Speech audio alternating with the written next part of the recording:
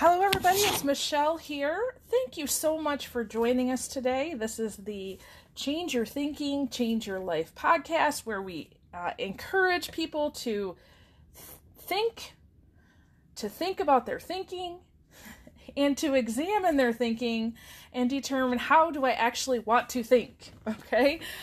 So again, just thank you for setting aside time to listen. I hear from many people all the time. Some of you set aside time to be at home to listen and to take notes, and many of you, I know that you're listening at the gym, or you're listening riding your bike or working in the garden, and then a good majority of you are listening as you're driving. So I salute you wherever you are, and I thank you so much for setting aside what is your most precious commodity of time. I do not take that for granted. So I, just so you know, when I'm doing these podcasts, somebody asked me the other day, what's your process for podcasting? And I was like, you know what?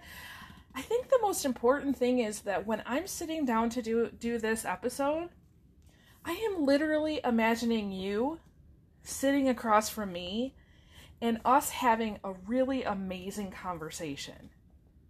All right, so I just really enjoy spending time with you. All right, so we are in a series where we are talking about becoming people of greater influence. So we talked a little bit about integrity last time. We are talking about how to be an influencer. So there are 10 letters in that, and we're going to turn that into an acronym.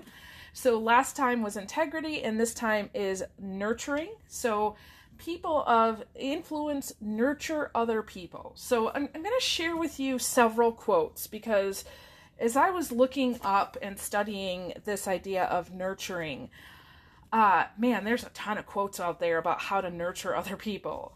And I want to maybe clear up a few things about what nurturing means, especially for folks who are in leadership positions, or you're in the business world where this idea of nurturing is like, I don't know about that, Michelle, right? It's a little touchy-feely, kind of soft skills area. So I'm going to share with you 3 tips. Okay. Now, again, there's a million of them, but I'm only going to keep them down to these 3, and I'm going to keep it quite short today. Okay. So first of all, you need to know, there's a quote, let's see, by John Knox, and he says, you cannot antagonize and influence at the same time. You cannot antagonize and influence at the same time. I love that.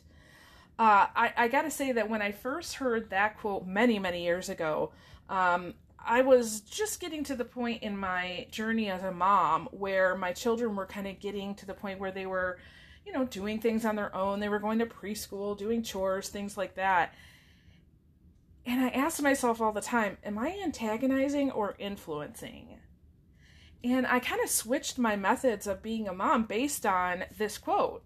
And now it's quite funny because, anybody who has children, you understand this at some point, that your journey as a mom and your maybe spouse or significant other, their journey as a parent is very different, right? You're all on a different journey. Even though you live in the same house and you're parenting the same kids, you're not in the same place on your parenting journey. So one thing that I have to be very careful about is that my husband hasn't quite figured this one out. And so he will often antagonize the kids, not being really aware that he's doing it. And I think, oh, that's kind of a waste of time because I know it's not going to go anywhere, right? Now, there are times when he is very open to me sharing that. And I usually do, remove from the situation. I say, can I share what I observed, and we talk through it. But I love that. You can't antagonize and influence at the same time. So you can't have fear and love at the same time. Actually, I'm getting ready to do a teaching on Monday talking about the physiology of fear. So what happens when fear shows up in the brain and the body. And it's very interesting that many research studies have shown that the emotion of fear and the emotion of love come from 2 different places in the brain.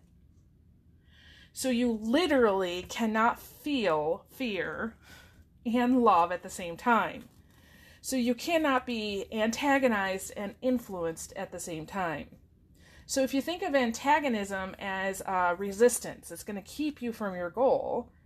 And influence is like a spurring on and encouraging of actually getting to your goal. So do you want the problem or do you want the solution? All right, Liz Giblin said that you can't make the other fellow feel important in your presence if you secretly feel that he is a nobody. Ooh, that one, I gotta say, it still gets me. It makes me think all the time. I constantly go to different events and things, and I do what John Maxwell talks about. He says it's the number 10 principle. It's where you imagine that every single person in your presence has a number 10 above their head. Like they're a top person, right? And you also remind yourself that every single person is living a different journey than you, and they know more about something than you do. And so, it can be very easy to appreciate the people that are in our life on a regular basis, right? And then what do you do with the person who seems to be maybe at a lower level in some area of life? How do you treat them? Because they feel it. Okay, you give off a vibe. Okay, so think about the people on your team. How do you think about them? Because how you think about them, what you believe about that person, affects how you are handling them. For example, I'm not going to go into a real long story of it, but we did a podcast somewhere in May of 2019. You can look back in there. I went to Paraguay and I was talking about a teacher and attitude. And I shared the story about a teacher who actually out loud said that her students were too dumb to understand what we were talking about. And I just did a brief teaching about how, the only difference between her and many of the teachers I've worked with in the past is that, and honestly I was too, is that we didn't say it out loud. We might think it. We might talk about it in the teacher's lounge. We might even go and talk about it in the coffee shop, but you didn't say it out loud, and you thought, okay, that's fine. It doesn't matter if I think it because, I'm not acting upon it. However, all behavior comes from a belief. So if you are thinking about that student in a negative way, I guarantee you are not influencing them. Okay?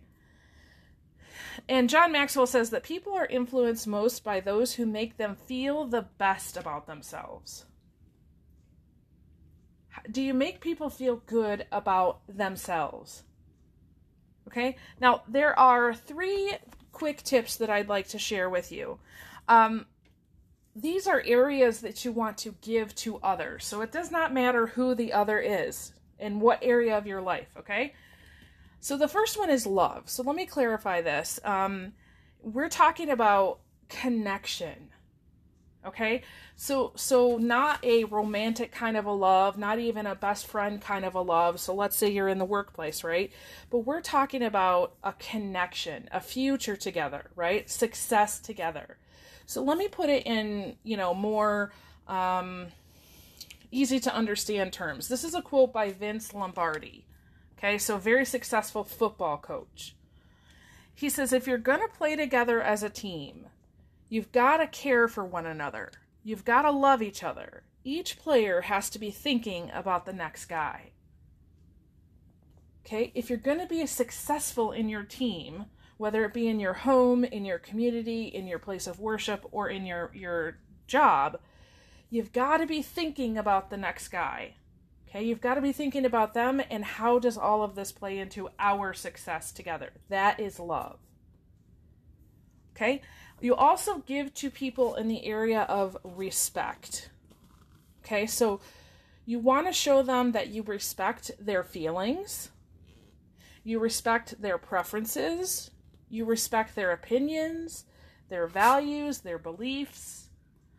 So your feelings, values, beliefs, and needs actually make up your identity, who you are. Okay, now they're developed through all kinds of ways, and that's a whole nother teaching, okay?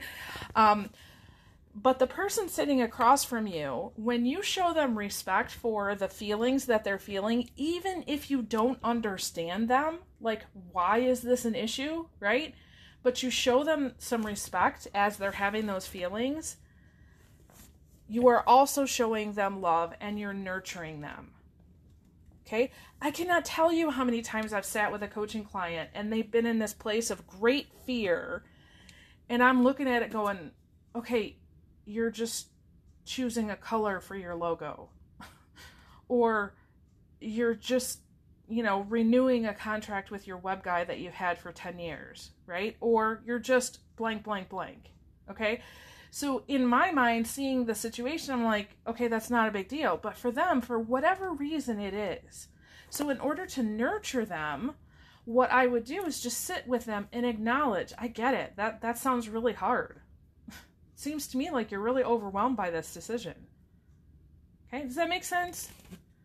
Yeah, and then the third area is crucial in any leadership role is to give to others a sense of security. Okay, a sense of security.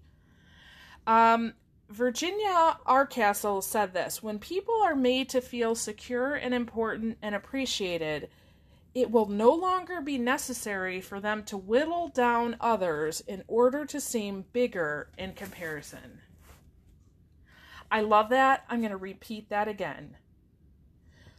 When people are made to feel secure, important, and appreciated, it will no longer be necessary for them to whittle down others in order to seem bigger in comparison. The one thing that I know as I'm working with teams and helping them to increase team performance. So this could be, it's all kinds of examples. I don't need to go into it. But helping teams be better, if there is a sense of security, if there is a respect, a love, right? So these things that we've talked about, if there's a nurturing, empowering environment, the team functions at a high level. Any team, and I've worked with, at least dozens of teams at this point, when I come in and somebody says, hey, we have some significant issues we need your help on, honestly, I come in and I try to assess, where is the level of security? Where has it fallen? Somebody on this team, and more likely, more than one, is not feeling secure. Okay, they feel like there's misplaced trust. They don't feel cared for, and they don't feel like they're getting the help that they need. Okay, so if you are trying to have your team perform at the highest level, start here.